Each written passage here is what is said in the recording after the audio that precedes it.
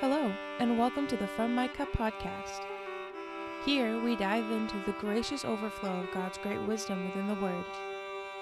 So, from God's cup to ours, and from our cup to yours, we welcome you into this discussion between friends.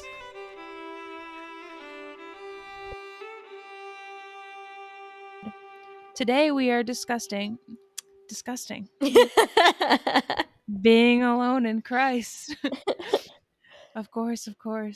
I think that's the best segue there could be into preferencing. We are just having a conversation. Yeah.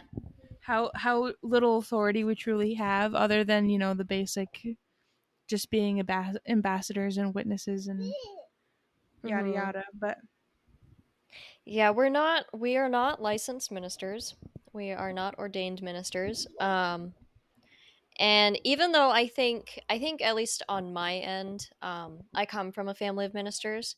So I think like by culture alone, I might often sound like I'm presenting a teaching. And that's not my heart. right. That's not my heart. I think that has a tendency to be my sound, but this is literally how we talk. This is literally the conversations that we have. This isn't drummed up or fake at all. Like It's a this is the stuff recorded we phone talk about. call.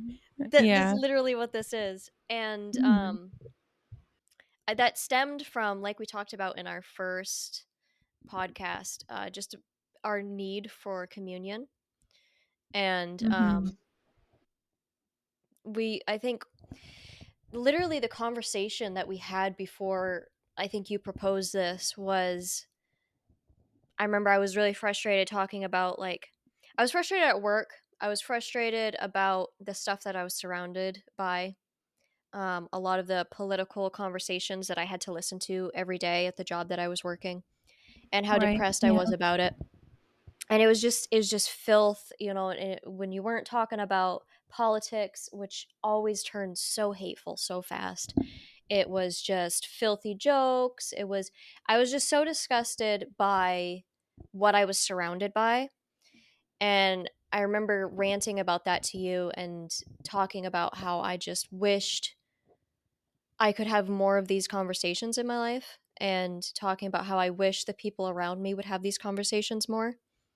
And that was something that I think both of us, I think we were both being convicted about our lack of proper communion in our personal lives.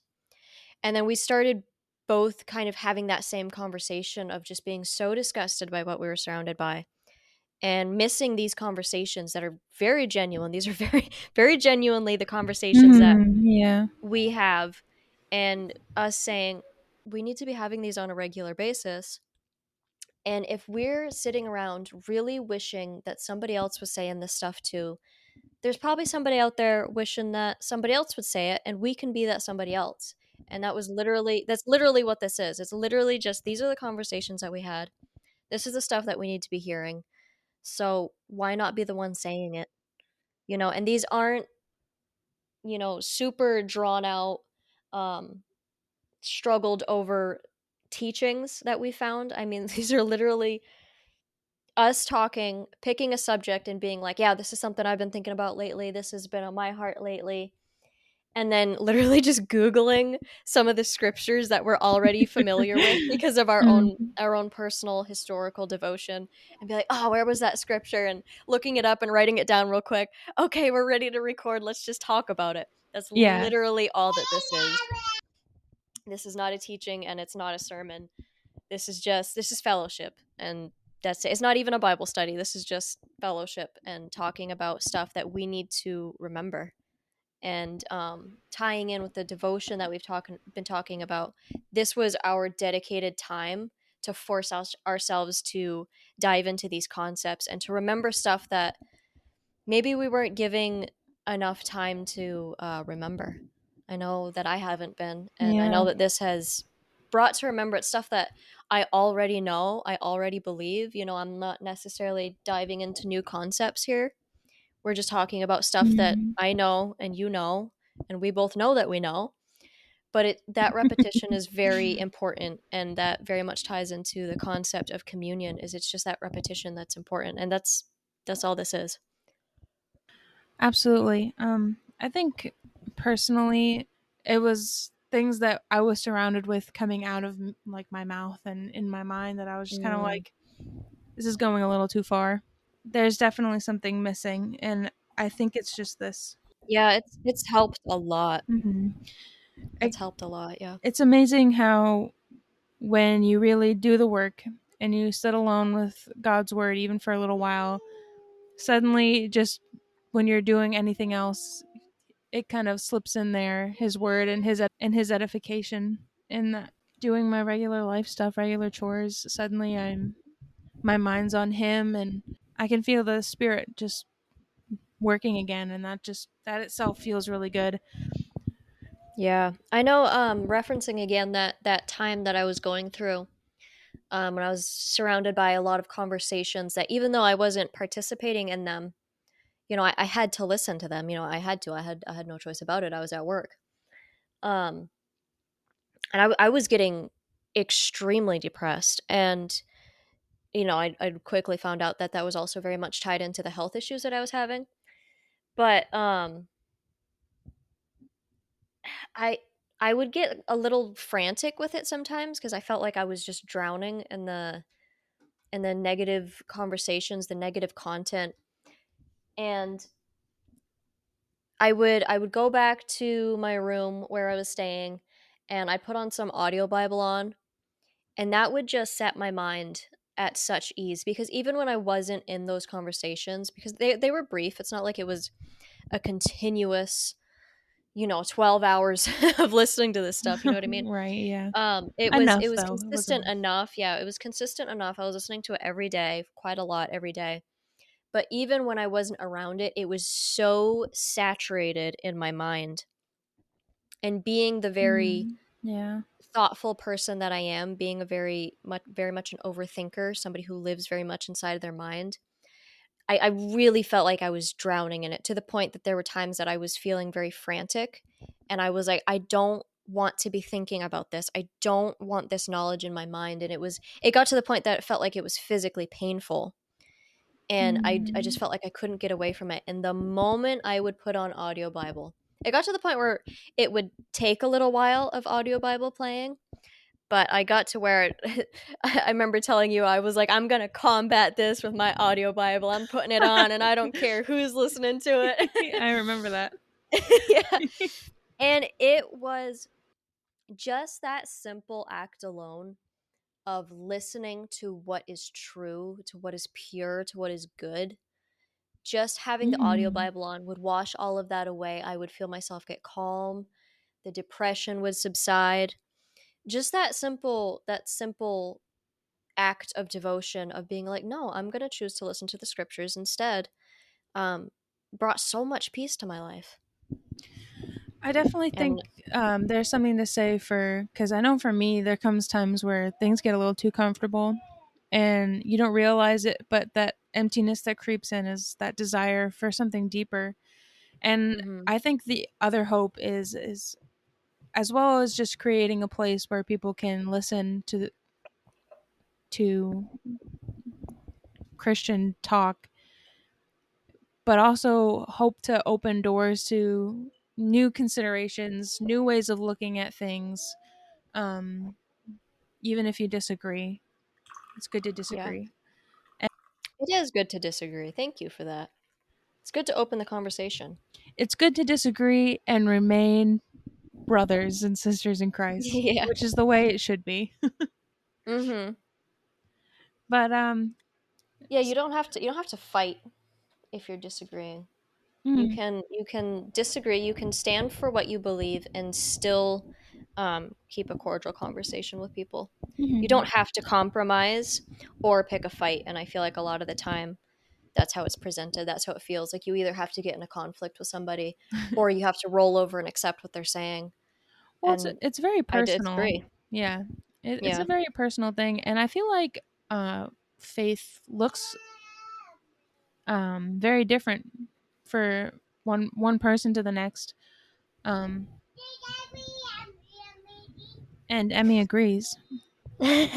She most certainly agrees. faith can look different person to person. It doesn't necessarily mean they're wrong or right, but they might emphasize things more than you in certain areas just because of their personal walk. And Yeah, that can I be think edifying and enriching. absolutely. I mean, even just in what we've been doing, we've been picking a subject that um is something that's been going on in our personal lives. And that's another thing. Like, we're definitely not, even if it sounds like it sometimes, we're definitely not like pointing our finger at somebody else and shaking our fist in their face. This is stuff that God's been dealing with us on. And that's why we Yeah. keep on picking these subjects, is because this is concepts that are reoccurring in our minds because it applies to us. And that's why we're talking about it. But I've really enjoyed when we pick a subject and we're like, yeah, absolutely. I definitely have a lot that I could say about that. I have a lot on my heart about that. And then I go and find the scriptures. Either I find scriptures that I wasn't thinking about, but they lined up. You know, I pick scriptures that I was thinking about that I already had in my mind when we picked the subject. And getting out my thoughts. And then when I see the scriptures that you found, I'm like, man, that's good. That's so good. Wow, Like, I'm it's so humbled. Thank you. I'm like, because we both, I think we largely agree in our philosophy. Nobody agrees 100%. And I think there's already been things that we see a little bit differently, but we And agree in in no a way, large part. yeah. And with agreeing in large part with what we believe, still the difference in the emphasis, like the scriptures that you find about it, where I can see where you're coming from, what's in your heart about it, and the way that you present them, I'm like, that's so interesting, because that's, I agree. I had those concepts in my heart somewhere, but seeing picking a subject, seeing my perspective of what to emphasize on that subject, and then seeing your perspective of what to emphasize on that subject has already Right. been so edifying. It's so interesting every time. I love it. I Mhm. love seeing the scriptures that you pick out, and I love seeing what you have to say about them, because I'm like, yeah, you're right. That does tie in with exactly what Mhm. I'm saying and with exactly what I'm seeing, but it's that much different. And that's so important. That is another reason for communion, because even though your relationship with God and your philosophy should stem from your own personal time in the scripture, which is exactly what we're talking about today. Um Mhm. it's so important to hear what other people learned in their personal time in the scripture, and be constantly checking that against the scripture, and be constantly using your discernment that you have because of that time in scripture, because of that time in prayer, and to constantly be filtering it out. And if you find something you don't agree with, make sure you throw it out in your brain. But that doesn't mean that you stop listening, because you never know when they might say something that you needed to hear, because everybody, we all have, how the same exact concept applies to our life is going to be different for everyone else, and it's so important to hear. Oh yeah, absolutely. I was gonna say that there's a whole lot of grace involved, especially when you're dealing with other people. We've talked about that within like fellowship and everything, that everyone on earth is also flesh and spirit at the same time. So Yeah. have mercy. If you're willing to have mercy on yourself, you should be willing to have mercy on others. Yeah, with what judgment you judge, you will be judged. And I think that brings us around perfectly to being alone with Christ, and how everything hinders on this this complex and simple act of um, being alone with Jesus and Mm-hmm. being alone with your Creator. And we It's the have foundation. we have definitely found um, some scriptures for that. Yeah, we found a lot. Yeah. I just wanted to start off with 1 Peter 3:15. It is, but sanctify the Lord God in your hearts, and be ready always to give an answer to every man that asketh you a reason for the hope that is in you with meekness and fear. I wanted to read this one with the emphasis on sanctifying the Lord God in your heart. And I always remember the second part of that, but I always forget the first one. And I think a large portion of that happens in the time that you have with him, and like the practice of sanctifying God in your heart, and the fruit that comes in afterward is a hope that people can visibly see and ask you about. Yeah, that's a good point, because I think a lot of people, they want to have like their 5-step program or whatever, their memorized answer, because it says to be ready always to give an answer to every man that asketh you a reason of the hope that is within you. Mm-hmm. Yeah, I think a lot of the time that can easily turn into just a recited manuscript, I guess, of what that hope is. And I'm not necessarily speaking against that, but I like the point that you're bringing out: sanctify the Lord God in your hearts, because that implies that it's not just a pamphlet to hand out. It's an active living thing Mm-hmm. to sanctify the Lord God in your heart. That is, first off, an action, which is, I think, somehow become a huge emphasis in what we're talking about every time. Yeah. It's an action to sanctify the Lord God in our Mm-hmm. heart, but it's also an ongoing thing. Do you remember the Christian college we used to go to their campus days? Yeah, And we had to I sit do. in on a few of the classes, and one of Mm-hmm. them was like an evangelism class where like they give you tools to try and talk to Jesus about. Mm-hmm. And they had like I've always had some small beef with that. that's what they had, like the bracelets with the different colors, and Oh my goodness. like you Yeah, have I've seen to that. wear Like, something this or is what hand it something stands out. for. Yeah. Like, so if Make someone sure you have asks this you little about booklet it, ready. yeah. So if someone sees it and asks you about it, you can explain to them, and I'm just like, oh, cringe, cringe. Like, Yeah. the only I kind remember of that. is if you're like standing on the street trying to like give them out to people as like a reminder. But like, that's like the last thing. Just you don't have to I'm put the so work glad in. you Just brought wear the that up. bracelet. Oh, yeah. Yeah, I'm so glad you brought that up. Yeah, it's something that I wouldn't be so bold enough as to say you shouldn't do. Like, I wouldn't speak against it, but I will definitely say that I have a special little hatred for that in my heart. Oh yeah, me because too. Big time. because yeah, it's so reliant on our wisdom. You know?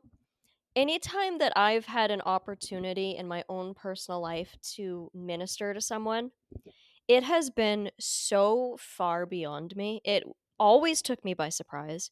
Somebody asked me a question about something I was so unprepared to answer. And the only reason I was able to answer it is because I had spent time alone in God's Word. And I had spent enough time alone in God's Word that I had that knowledge tucked away in the back of my brain. But I also had the Spirit of God opening up that conversation. And times where I'm panicking, like, I don't know what to say, and the Spirit of God has spoken through me, and it was always so specific to what that person wanted to hear. Not even just wanted to hear, needed to hear. I think And I scripture pretty much is pretty clear that it is the spirit that helps you with that brings up the scripture to mind, yeah, and it prompts that's the them to ask the sanctifying the question. Lord in your heart. If the Lord's sanctified in your heart, guess what? You're gonna be Yeah. ready. Because it's like, I think people, they have their conversion experience, and it was so amazing, and they see what it was that drove them to the Lord, and they see that so many people struggle with it. So they want to like create this program based off of their experience. But it's like, no, but nobody on this planet is having the same experience you are.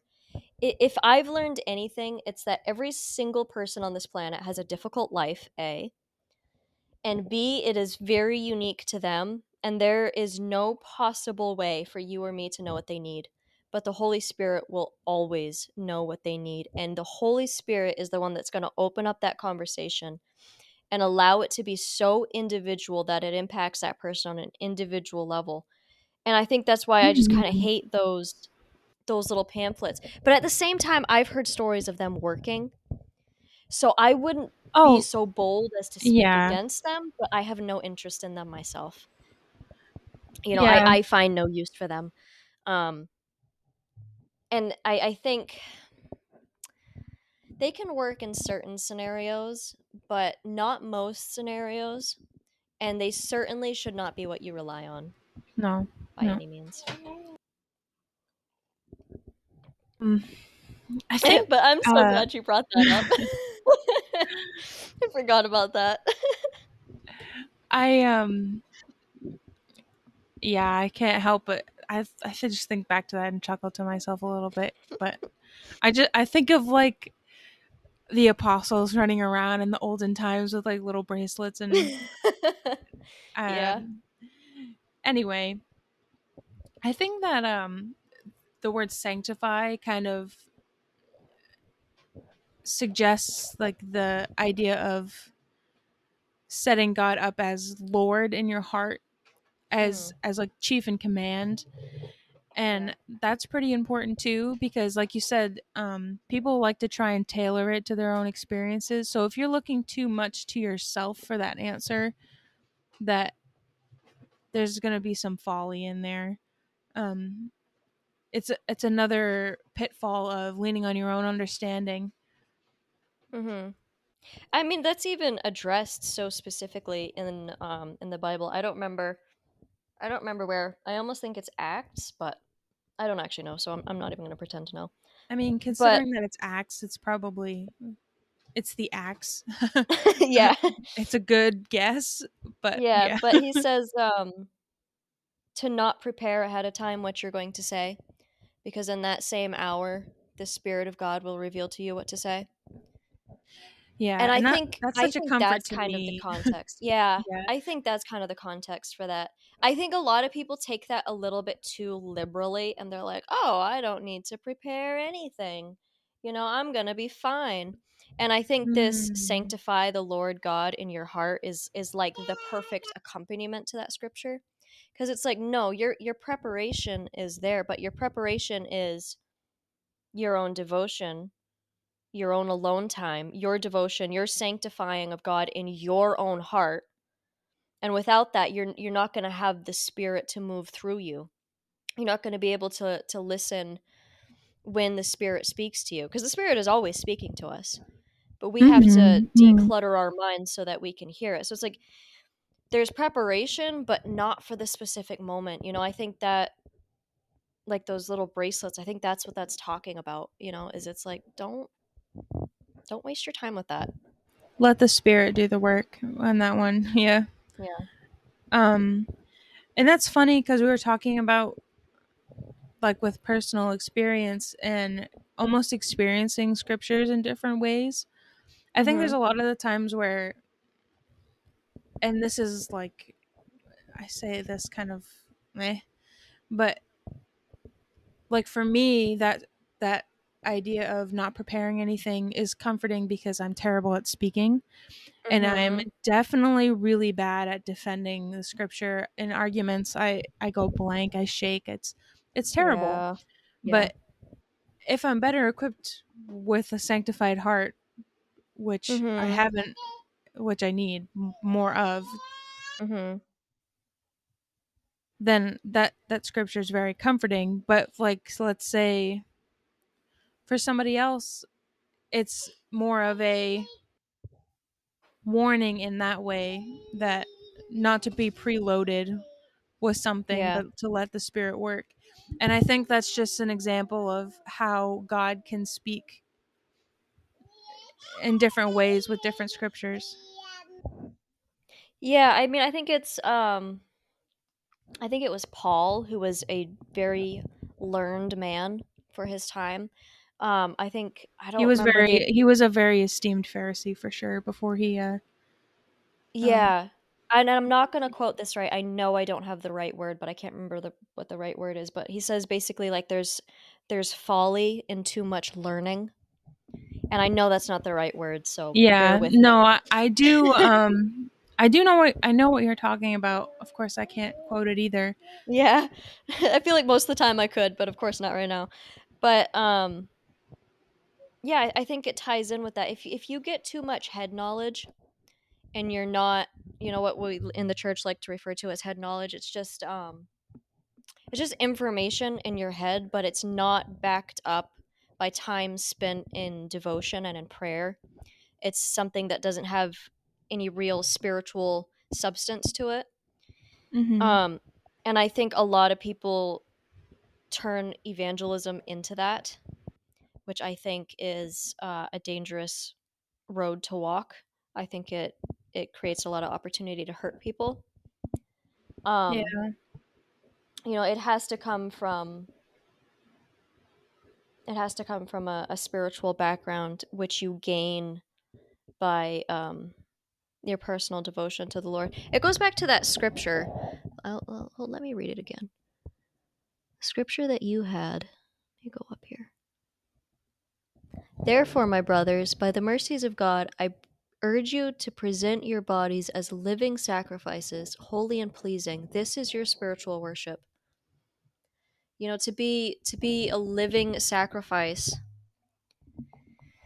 that personal devotion, Mhm.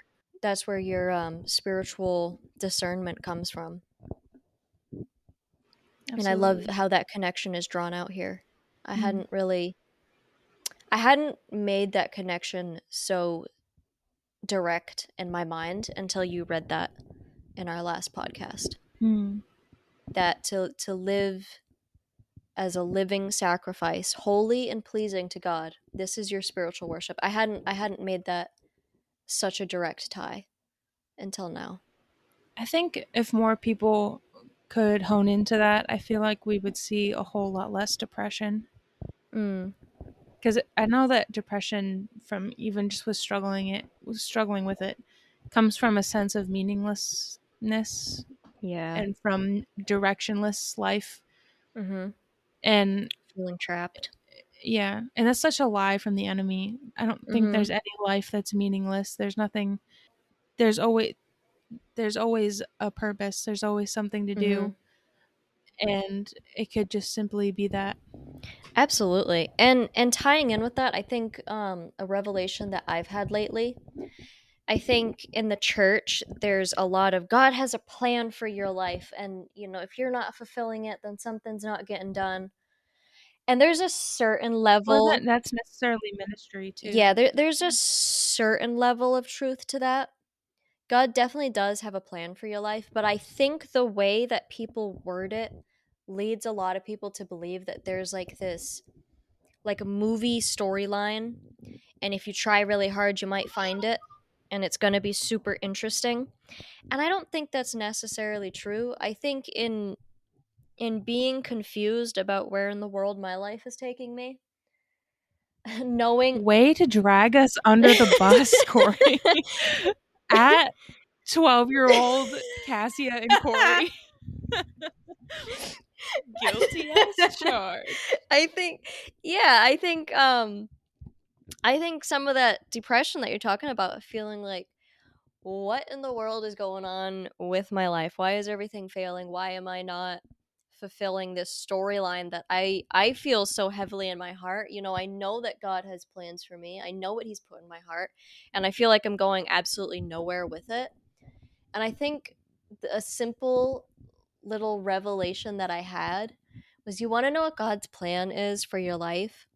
Find a body of believers that encourages you in your personal devotion, and it's find a body of believers that you can openly express your faith and that you can openly engage in that body of believers. That will lead to the ministry. That will open doors for you. Like, it's that simple. Mhm. Find that communion. And I think that's the revelation that I've gotten lately, is it's like, stop looking for, you know, what town and what country you're supposed to be a missionary to. Like, don't try and find a grand scheme like that. And I am very guilty of having done that a lot in my life and being very frustrated when I haven't found it. And I felt very clearly like God's been telling me, no, you just have to find somewhere that you can openly engage in your Christianity. You can openly engage in this relationship with God in a way that affects other people, and that's your calling in life. So it's like I think we need to change the narrative a little bit about how we talk about that, just from my own personal experience of how I felt let down at certain points in my life. That's a big reason why we chose these subjects, is because I know for me, when it came to my big movie plot line of a life that I was missing out on and destroying, and God is just like, you're not even doing the basic thing. Why would I give you some big responsibility, some big heroic plot line when you can't even do the thing? Yeah. He's like, you will find, yeah, going out and finding a church, just basic church. He's like, what's so wrong with the people around you? Are they not good enough Wow. that they don't need your help in ministry? Absolutely. It's That like, right there. okay, you're right. Yeah. it's a it's the we just need ambassadors to go out into their everyday life and represent God again, and that will just simply turn things around. It's not going to take much, because that's just how good God is. But that just represent to the people around you. And I know, like, when I was in school, especially feeling like bashful, like, are they going to call me out for being a hypocrite? It's like, no, that's the point, because they're going to see that you're different and you're not the person you were the day before. And they're going to be like, why, where, when, how, why, why are you this different person? How? And if God's sanctified in your heart, you're going to be ready with that answer. If you really set him up as king and creator and bow to that, you're going to be ready, which was another thing that I always struggled with. And I'm so thankful to have now, with studying the Bible and really just meditating on him and comprehending God and looking for him just in the simplest things, like going outside and looking at the trees and thinking like, you created this, and seeking his heart out in everything, that God is so big and so vast that worshiping him is just so much greater. You get, like, just getting to see how big he is and how great he is and everything now. And Yeah, and that all starts in your personal devotion, in your personal time with him. If when you choose to dedicate time to devotion in the scriptures and in prayer, it leads you to, like what you're saying, where it starts to permeate all your thoughts until you're going outside and you're looking at the trees and you're like, man, this is just one thing. God spoke nature into existence, and yeah, look how detailed this is, you know. And it's like those little acts of devotion, they all accumulate, and they're the baseline. You can't get there until you're doing those things. I remember as a kid, a lot of the time I would hear the people in my family, you know, the ministers in my family, talk about what God spoke to them, and I was like, I want to hear from God like that. How do I get to where I hear from God like that? And I asked that question over and over and over until I finally realized, through the action of answering that question, I finally realized the answer of that question. You get there by reading your Bible and praying every day. It really is that simple. That's the baseline for everything. And you can't get the rest of this if you neglect that baseline. okay, cool. I think that just transitions well into the looking at Jesus as an example in scripture. For when he wanted to be alone with himself, Often. or yeah, and often, I found a few like Spitfire ones. I won't read all of them. But Mark 6:46, he had taken leave of them and went up to the mountain to pray. Immediately before choosing the 12 apostles, Luke 6:12, he goes out at night or early morning when it's still dark to be in prayer alone. Um, before Peter's profession of faith with Jesus, Luke 9:18. Now it was happened that as he was praying alone, the disciples were with him, and he asked them, "Who do people say I am?" And then Peter says, "He's the Christ." Before the teaching of our Father, Luke 11:1, he was praying in a certain place, and when he ceased, one of the disciples said to him, "Lord, teach us to pray." And then, of course, before the crucifixion in the Garden of Gethsemane. Yeah, there's so many instances. I have one that you have written here that you had picked out, Mark 1:35. It says, "And rising early in the morning, while it was still dark, he departed and went out to a desolate place, and there he prayed." And I really love that you picked that scripture because I think that just really embodies exactly what we want to bring out today, what we want to talk about today. And I mean, Jesus is the perfect example of it because he did it so often. Every time he was overwhelmed, every time he had something coming up that was important, he went out to a desolate place and there he prayed. Like it's over and over in the scripture, like you're pointing out, you're pointing out all these scriptures that he would do that. He would go and be alone with God the Father. Even being God, he would go to be alone with God on a regular basis, and that's what sustained him throughout everything that he did. Play with next. That one specifically, as well. The Mark 1:35. The rising early in the morning while it was still dark, and departing to be in a desolate place where no one is. I think God is very active when everyone's asleep early in the morning. I think he likes early in the morning, and I think that it definitely doesn't hurt to drag yourself out of bed at strangely what us earthly humans say an ungodly time in the morning. It's like, no, actually, quite the opposite. This ungodly hour. Yeah, that's true. Yeah, no, it's a very godly hour. Go be alone where no one else is stirring about, and be alone where the world is really It's still. True. There is something really special about that time. I really do hate to be awake at that time, Mm-hmm. though, I must say. But you're absolutely right. There is something really special about that time. And I do think that God moves in that time a lot. And I think, I think it even ties in with the fact that we hate to be alone. I mean, excuse me, we hate to be awake at that time.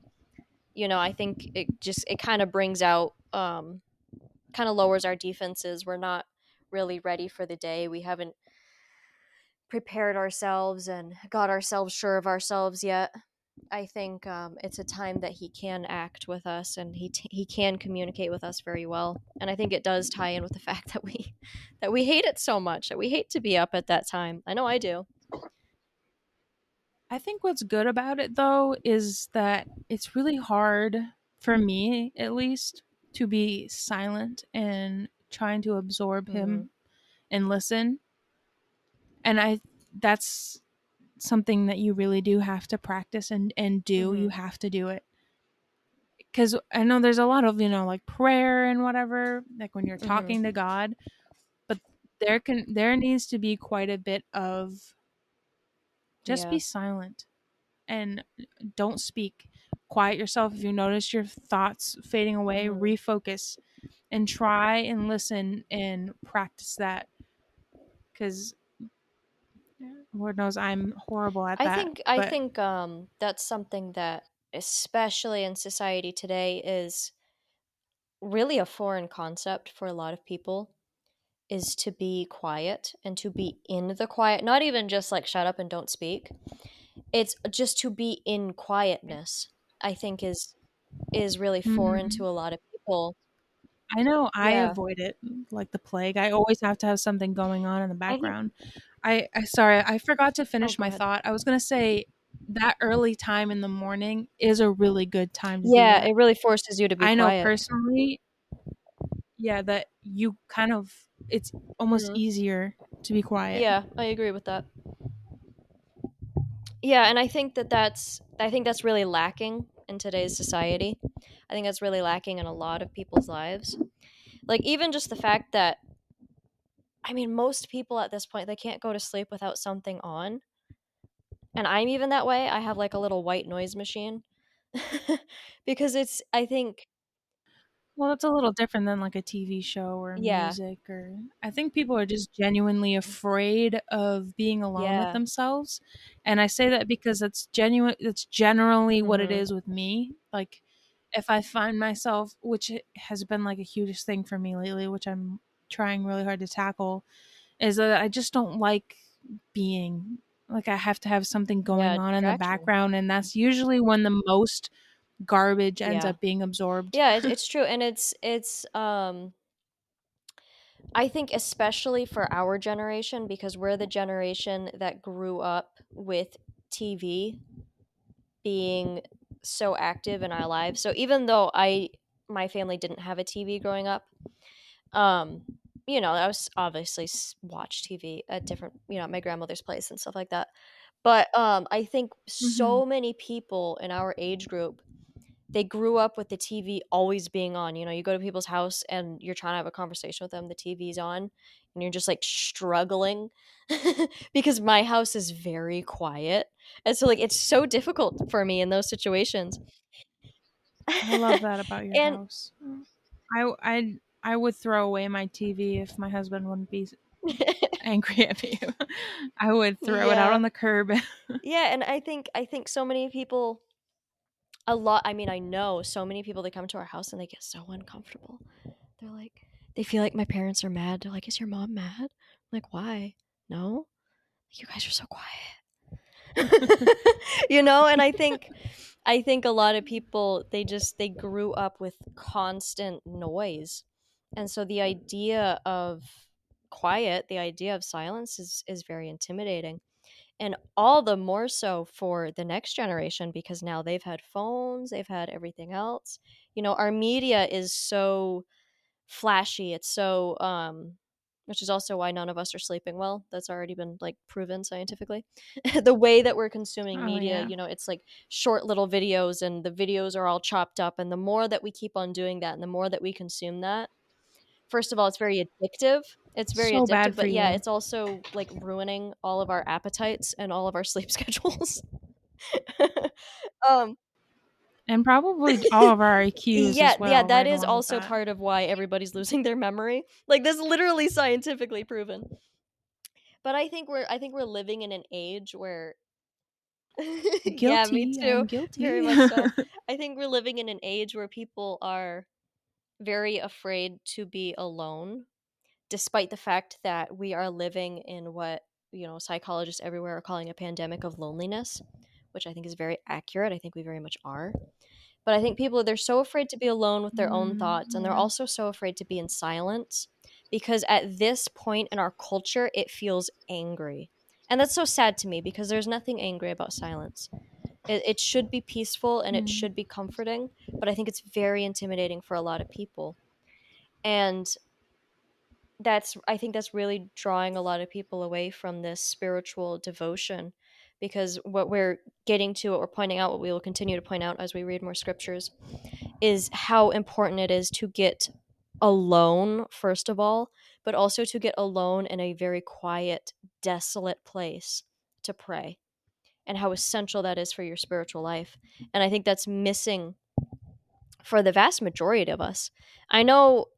I know I struggle with that. We're so used to this media that when we're alone and it's quiet, it's hard to keep your thoughts on anything for any length of time. Our brains are um It's so bad. yeah It's we're so we're bad. I know. That's my we're biggest thing right now. conditioned for short quick thought and immediately move on to the next subject. Like that's how everything is in our society now. it's like so against what the Bible tells you what to do too, especially with like Yeah, and meditating and it's so against our health. I mean, it's been proven that that's where a lot of this anxiety comes from. That's where a lot of all of it comes from.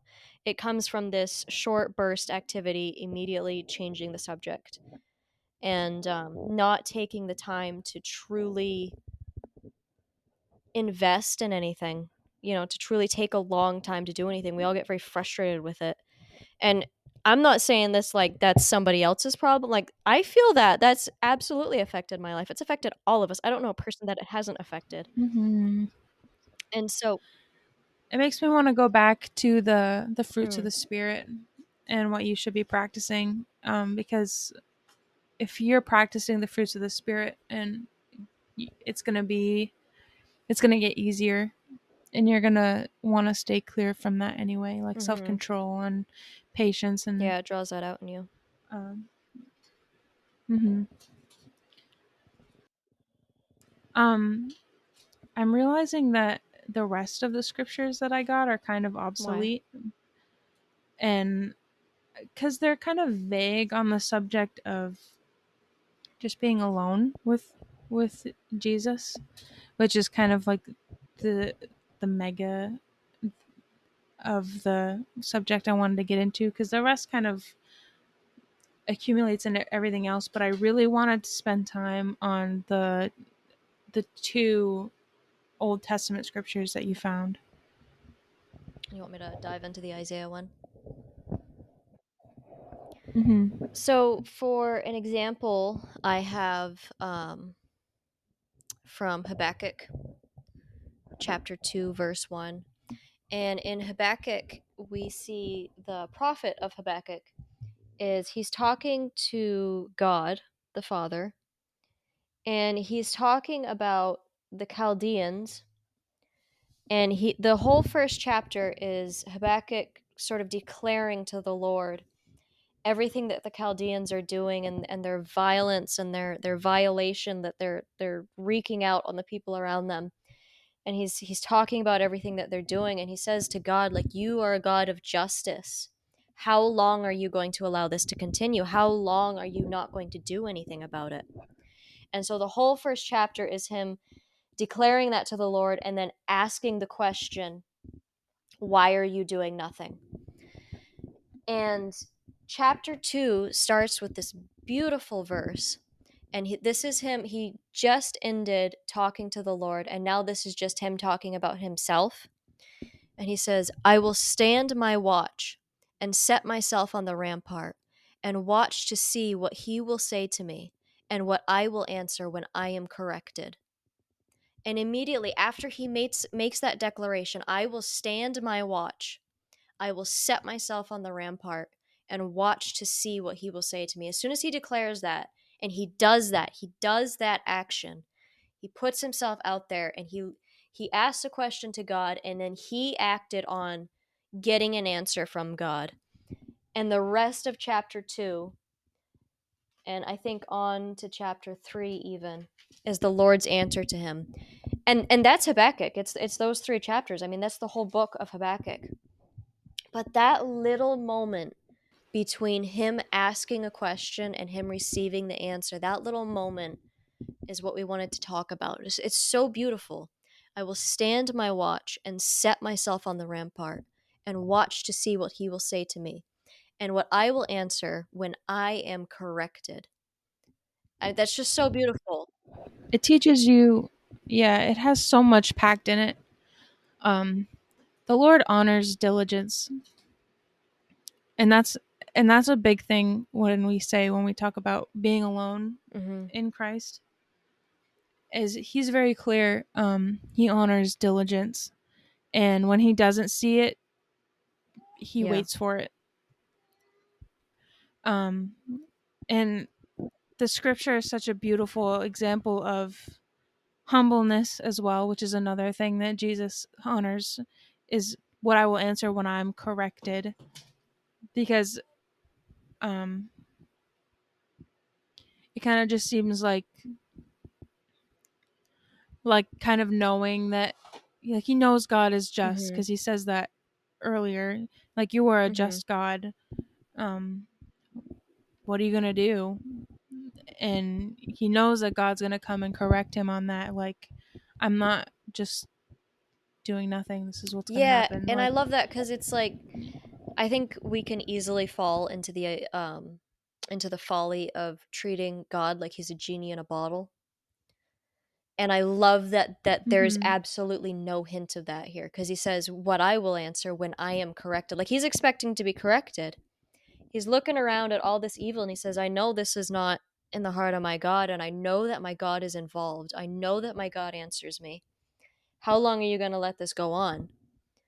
And then he says, and he's waiting to be corrected. He's waiting to hear God's answer and to tell him that he's wrong to challenge God, you know? And I love that. And what a reminder too, that God Yes. answers. I feel like that's also something that's so Mhm. lost on people these days, is that you can wait on God for Yeah. an answer. We were talking about that, like the immediate gratification that we're all so Mhm. addicted to. God does not No. operate that way. And you can best believe that those habits and those addictions are Oh implanted yeah. by the enemy in our culture. It's so bad. And I think that just in general, this applies so deeply to everything we are going Mhm. through right now as a nation. And I think that there needs to be Christians having this similar attitude and this similar Mhm. prayer, and Yeah. including myself. I've had just moments like listening to the news. I I follow some pro-life uh, uh, organizations, and when I get emails, they just they for they they don't hold Mm. back on the details, so it just completely rips your heart and your spirit in Yeah. like three. And I've just had moments of like crying out to God, and for the just for the Mhm. atrocity there. And I feel like that's definitely something, because it's been a long time Yeah. where on the national stage we've seen got like a radical movement of the spirit and of God, and I think we're snowballing into one of those historical Yeah, moments. absolutely.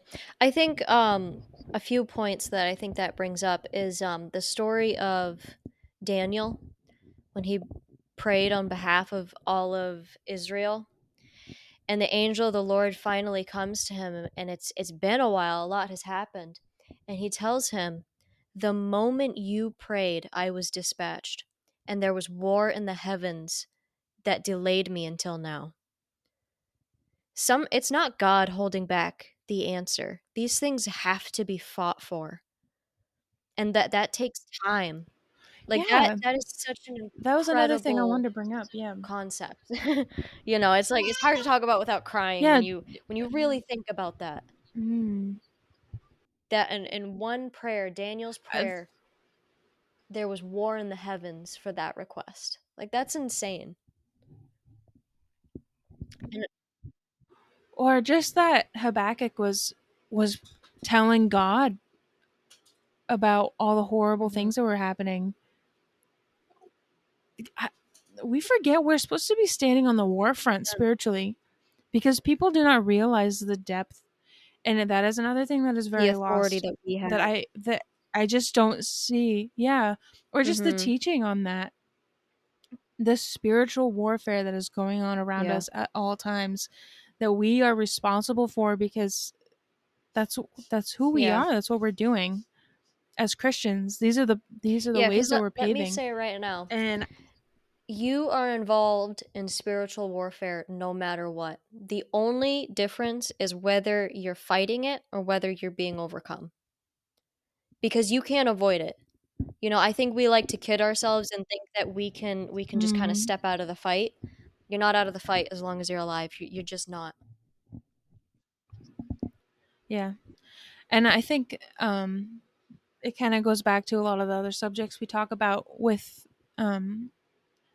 the lax in church, like the loose behavior with that a lot of people just seek out a religion for themselves for their own sense of peace, because there is a big desire for that. But there also comes a point too where, at least I felt it, I'm sick of fighting for myself, fighting for my own, like, I want to bring down spiritual walls, and I want to break generational curses, and I want to stand up and fight. And that also is just so difficult because it looks like self-discipline, and it's all in getting yourself in line, and that's really really hard to do. I think like another story of Daniel. Was it Daniel? See, now I don't know. But anyway, there was somebody in the Old Testament, I believe it was Daniel, who he himself repented on behalf of the entire nation, his entire people, and God took his repentance and saved them. That is insane. I've thought about that a lot with a lot of what's going on in our nation. And let me tell you, I'm not that humble. I am not so humble as to take on the sins of the people around me and repent on their behalf. I wish that I was. Like, it's something that I'm struggling with, because I know that that's possible, but I'm not there, man. I'm not there. I think because of the walk that I've had, it's easier for me. It's not the easiest, but I'm also not so unaware that I'm looking at other people and knowing that the condition of people who don't have the Spirit is very blind and very muddy. They are not aware as you are. They I mean, Romans tells us that everybody is aware of that there is a creator, whether or not they want to address it or not, and that everyone faces it. But they are not aware of the spiritual warfare that is going on in everything that they do and everything that they face. And especially with the young generation, they don't understand the depth of the things that they're being fed and how deep and how badly the condition truly is, because I didn't, and then I did, and God had to show it to me. Well, I mean, And it wasn't until then that I really had any concept of what they've was been going fed on. at every turn that everything about we're talking about is just a fairy tale. You know, just the generation older than us, just the generation of our parents. Even if they weren't a devout Christian, even if they didn't even call themselves a Christian, there was still this acknowledgement of God, and there was still this knowledge of his teachings. And it was kind of like, you could shame people of that generation just by talking about their faith for a minute, and they'd get embarrassed about something they just said or did, and then they just kind of shoo it away and move on. But I think in our generation, it's such a lost concept because they've been told it's a fairy tale at every turn, and they've been told that every other fairy tale There has has more been, substance. there's been a lot of fox traps in our culture that have been set and sprung, and all towards the youth. And God will not stand for that. He will not stand for that. There is a great revival coming. There is a great revival coming in this younger generation, and I'm so excited to see it. Because when things get this bad, this is when God has opportunity to move. And he will, and he is. I know that he is, and I'm so excited to see it. Mm. And there are people out there that are devoting themselves. Mm-hmm. I pray to be one of them. Me too. Okay, I guess I'll read a couple more. Share a couple more on the importance of being alone with God. I feel like we keep on trailing off of that concept. Okay, Isaiah 30:15. I just want to read this real quick because I don't know. You'll see when you hear it.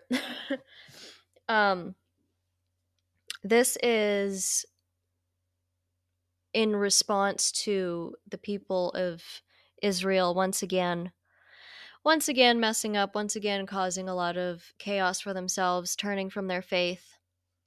And this is something that God is saying to them. I think he must have been speaking to Isaiah to speak to the people. But he says in Isaiah 30:15, "For thus says the Lord God, the Holy One of Israel, in returning and rest you shall be saved. In quietness and confidence shall be your strength, but you would not." And it goes on to everything that they did instead of returning to that. But just that concept I think is so important, and it's it's what we're talking about, that aloneness and that quiet time with God. It says in returning and rest you shall be saved. In quietness and confidence shall be your strength. And we constantly turn from that. We want it to be some big show. We want it to be, I don't know what we want it to be. Well, But I it's had said like wanting to get up and fight and stuff, but Mhm. it looks like something so totally radically different to what we want to think of it as we want to think of it as, like, Yeah, cuz we it's want that big storyline adventure yeah. I when mean, God just wants you to go sit down, be quiet, and pray. right, like just like the armor of God, putting on the armor of God, the scripture writes that out and what it means, and it relates it to armor and weapons, and we want to get up and actually fight, but Mhm. no, it's not what it is it's labored prayer that really wins the wars. One thing that I know is true, but that I don't think a lot of people know is true, is how much, like, in our world wars that we think back to, how many people were in prayer together, Yeah. just praying over that and the spiritual warfare that was going on behind it. Mhm. And Yeah, some amazing ministers and amazing sermons that are very popular. I think, like you're saying, a lot of people don't realize that's from the World War era, because yeah, yeah, people had to be on it, and they were, and underestimating the influence that spiritual warfare played in ending that atrocity. it's life changing for other people and for yourself, and and that's what it is, and in its most basic form is just being quiet and being with Jesus. Hmm. I have another quick example. The story of Jacob in the Old Testament, when he was supposed to be meeting with Esau, who had like swore to kill him, and he was very afraid. He sent his family away. He gathered up all of his people, all of his things. He sent them away, and he stayed by himself. And it says when he was alone, that man came to him that he wrestled with all night, and it turned out it was God. And he finally got his answer from God on the subject he had been seeking God. Um, in regards to this conflict that he knew was coming his way with his brother Esau. And it wasn't until he sent everyone away and he was alone that God came to him. And he came to him in the form of a man. And they wrestled all night. I can't imagine wrestling all night. I've been involved in martial arts enough to let you know that that is insanity, to have wrestled all night and fought with God all night. And only after he did that did he get his answer, and the situation with Esau was resolved at the end of the day. But it was God came to him with an answer when he was alone. And we see that over and over and over, all throughout Yeah. the Old Testament, all throughout the New Testament, over and over with Jesus. He went to be alone with God. And I think that's a very underestimated concept that we all Hmm. need to be investing in a lot more. What I think is funny too, thinking back to like a lot of the stories when um Jesus was healing. I feel like, especially, like, there was a few, like, kids. There was a boy and a girl on separate occasions where he pretty much brought them back to life or Mhm. healed. he sent people out of the room to Yeah. do those things. And I think that sometimes has to do with a lack of faith that is like Mhm. that is surrounding you. That there can be interference from people that are around you Absolutely. and doing it, or like around other people, and you're definitely going to miss out, um and maybe even be derailed if you're constant if the only walk there is to speak of for you is in the presence of others. Mm-hmm. It's gonna be a very weak walk if that's the case. Yeah. And even shown in when the disciples couldn't cast out that demon and Jesus did, and they came to him privately and they said, "Well, why couldn't we?" Because they had been casting out demons in Jesus' name. They had been performing miracles up until that point. And he said, "This kind only comes out through prayer and fasting." It's like it Yeah. takes dedicated time and effort to prepare yourself for these situations. And don't think that you don't have a few that aren't going to come out with the same kind of effort. Mhm. I know I certainly do, and I can't imagine that there's a person out there that hasn't had to do that. Yeah. Like deep rooted hard things that are only going to come up with the labor and dedication, because God needs to see it, and God's going to test for that. Yes, and it's the humble little things that you have to do, like prayer and fasting. I feel like we're talking about, you want this like grandiose uh story and these huge events, and it's easy to just kind of neglect the little stuff and not realize that that is only the little stuff. It just happened to be bigger for that moment. But you never have those big moments without the little moments spent in scripture and in prayer and in fasting. And it's just Absolutely. like you were saying with the armor and with spiritual warfare. It's something that you hear like professional fighters say over and over. It's like, yeah, you guys are seeing this, but you don't see all the little moments in the gym. You don't see how much time I put into the gym. Everybody wants to be a champion, but nobody wants to put the work in of a champion. These people dedicate their Right, entire right. lives to that moment. The fight itself is what, 15 minutes, 25 minutes? That's a pretty short time, and you spend years of your life training for that moment. And it's no different spiritually. I think it's so easy to treat spirituality like it's some fairy tale in some other world, and Or that's not that the it case. pertains to you, or that you Yeah. can determine when it happens and when it doesn't.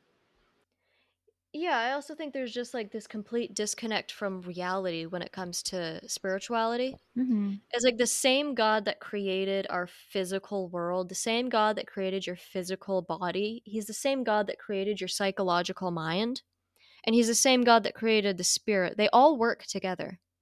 They're not as separate as we often think that they are. Everything, I shouldn't say everything, but the physical things in this world have spiritual representation, and many of the spiritual things in life, in reality, they have physical representation. And you have to be active spiritually. And the way that you had to learn how to think. This is one thing I like to ponder in my mind. You had to learn how to talk. You had to learn how to think. I think a lot of people think that that's just inherent, and it's not. Right, right, They- yeah. There are I can. like actual people that were raised by animals, and it is so difficult for them to learn how to read, to learn how to speak. Never mind reading. To learn how to speak is so difficult once you've grown up without it. And to learn how to think, it's a completely different way of thinking. As a And so mother if with a 1-year-old, I can confirm. yeah. Yeah, and you have to learn how to be active spiritually, but just because you don't know how to be doesn't mean that it's not there, first of all. And if you're not learning how to be active spiritually, you're seriously missing out on a huge part of life, a huge part of reality. And what we have here, what we're talking about here, is how you train yourself spiritually. It's that dedication to God, that devotion to God, to be alone with Him in scripture and in prayer and in fasting. We haven't quite dived into fasting yet, but I'm sure we'll get there. Absolutely. I would be remiss, though, if I didn't mention Matthew 6. I do have 3 through 6 here. But when you give to the needy, do not let your left hand know what your right hand is doing, so that your giving may be. Am I reading this incorrectly? I think I am. No, you're Sorry. reading it correctly. It's a little bit No. confusing. Yeah. All right. But anyway, and your Father who sees you in secret will reward you. And when you pray, you must not be like the hypocrites, for they love to stand and pray in the synagogues and at the secret corners, that they may be seen by others. Truly, I say to you, they have received their reward. But when you pray, go into your room and shut the door and pray to your Father who is in secret, and your Father who sees you in secret will reward you. The only reason why I kind of sprinkled that first part in there about giving to the needy is because there seems to be a pattern in all of Matthew 6 about whether you do things to be seen Mm-hmm. by others or whether you do things to be seen by your Father. Mm-hmm. And that there's a vast difference and a very important one. Because I know that I've been on the wrong end of that a lot of times. Just realizing that in my heart that it wasn't necessarily just to bless, but there was elements of ego in there too, kind of at Mm-hmm. the same time. So not Yeah. like all good intention either, which I always put that foot forward first, but realizing that one's coming dragging up behind is kind of disappointing. And I can't, and I do think that That that's is kind of such an accurate way of describing it. To find that. Yes, I've been there. I've been there so many times, and that was the perfect description of it. I could just like picture like you just see it coming behind, and you're like, oh, I didn't Why? notice that sooner. I genuinely though I think that's what that scripture means, that not letting your right hand know what your left hand's doing. Yeah. It's talking about the two different kind of like your spirit, your flesh, Mm-hmm. one side, because you literally can't keep information from one hand from the other, but Yeah. and just that, yeah, one has to be dominant over the other, and the other one just shouldn't even be there, that ego, that whatever. Mm-hmm. um but I don't think that should necessarily stop people also, because there's been so many times where I'm like, oh, I really want to pray for that person, but I'm like, but why do I want to pray for them? And I have Am I to, showboating right now? yeah, it's like I can't possibly be showboating. I can't even create comprehensible sentences when I speak in front of people. It's Yeah. like but I feel like Moses. yeah, but those things have to matter to you. I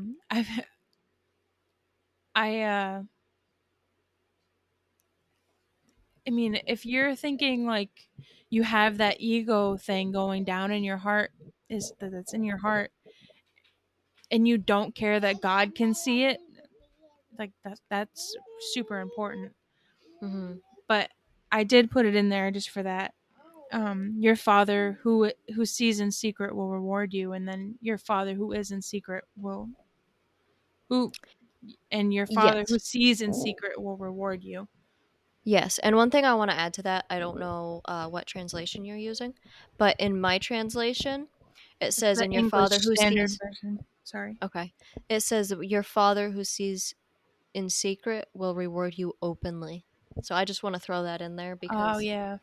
I think in the King James and as well in the New King James, it says, "He will reward you openly." So I just want to throw that in there. Yeah, these were from the English Standard Version.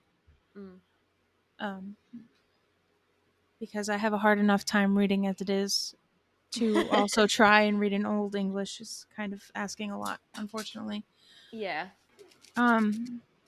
We had kind of talked about being ready for action and about like spiritual warfare. And I have Luke 12:35 through 40 here, which says, "Stay dressed for action and keep your lamps burning, and be like men who are waiting for their master to come home from the wedding feast, so they may open the door to him at once he comes home and knocks. Blessed are those servants whom the master finds awake when he comes. Truly I say to you, he will dress himself for service and have them recline at the table.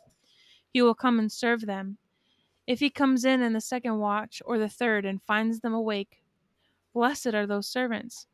But know this, that if the master of the house had known at what hour the thief was coming, he would not have left his house to be broken into.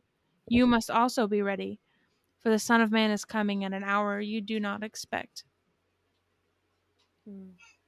I pray I'm one of those servants when the time comes.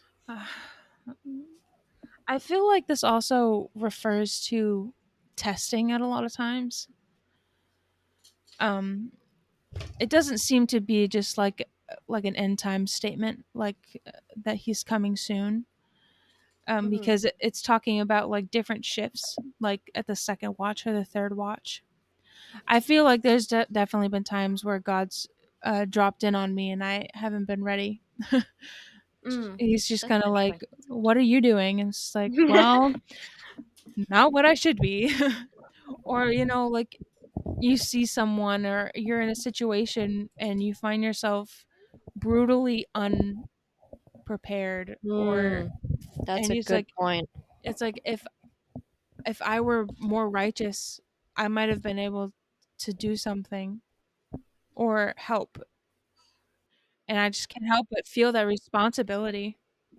Absolutely. That's a really good concept to bring up when we're not active in our devotion. How many opportunities that we should have been available for have we missed, you know? And I do believe we will be responsible for that, yeah. Yeah. My accessibility to Jesus and how well I'm able to just go to him should be something that I can do quite fluently, and it shouldn't be like there shouldn't be this feeling of conviction when I need to go to God. Yeah. There should be a readiness to go to him, and it's not always there. And I especially just coming out of a season where that's been really bad. It's like I should have been way more equipped. All right, so we lost the podcast for a second. We were But we kicked are. out. It said it's time to stop, and we caught the hint. Yeah. Unfortunately, we had to agree. But we definitely thank everybody or anyone who came to listen to us. Thank you for walking with us, our brothers and sisters who we'll get to be with one day. Yes. And look forward to the next conversation. Absolutely. We already have a list of things we want to talk about, so we just got to pick one. We have a list of things we are going to torture you with. The list of things we're going to ramble about for sure. Yeah.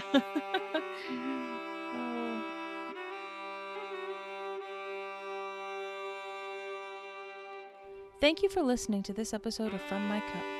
We hope that you will join us next time on all of your local podcast listening stations. For easiest listening, just search us on Spotify. Search From My Cup, and there you'll find us. We hope to see you there. Thank you, and God bless you.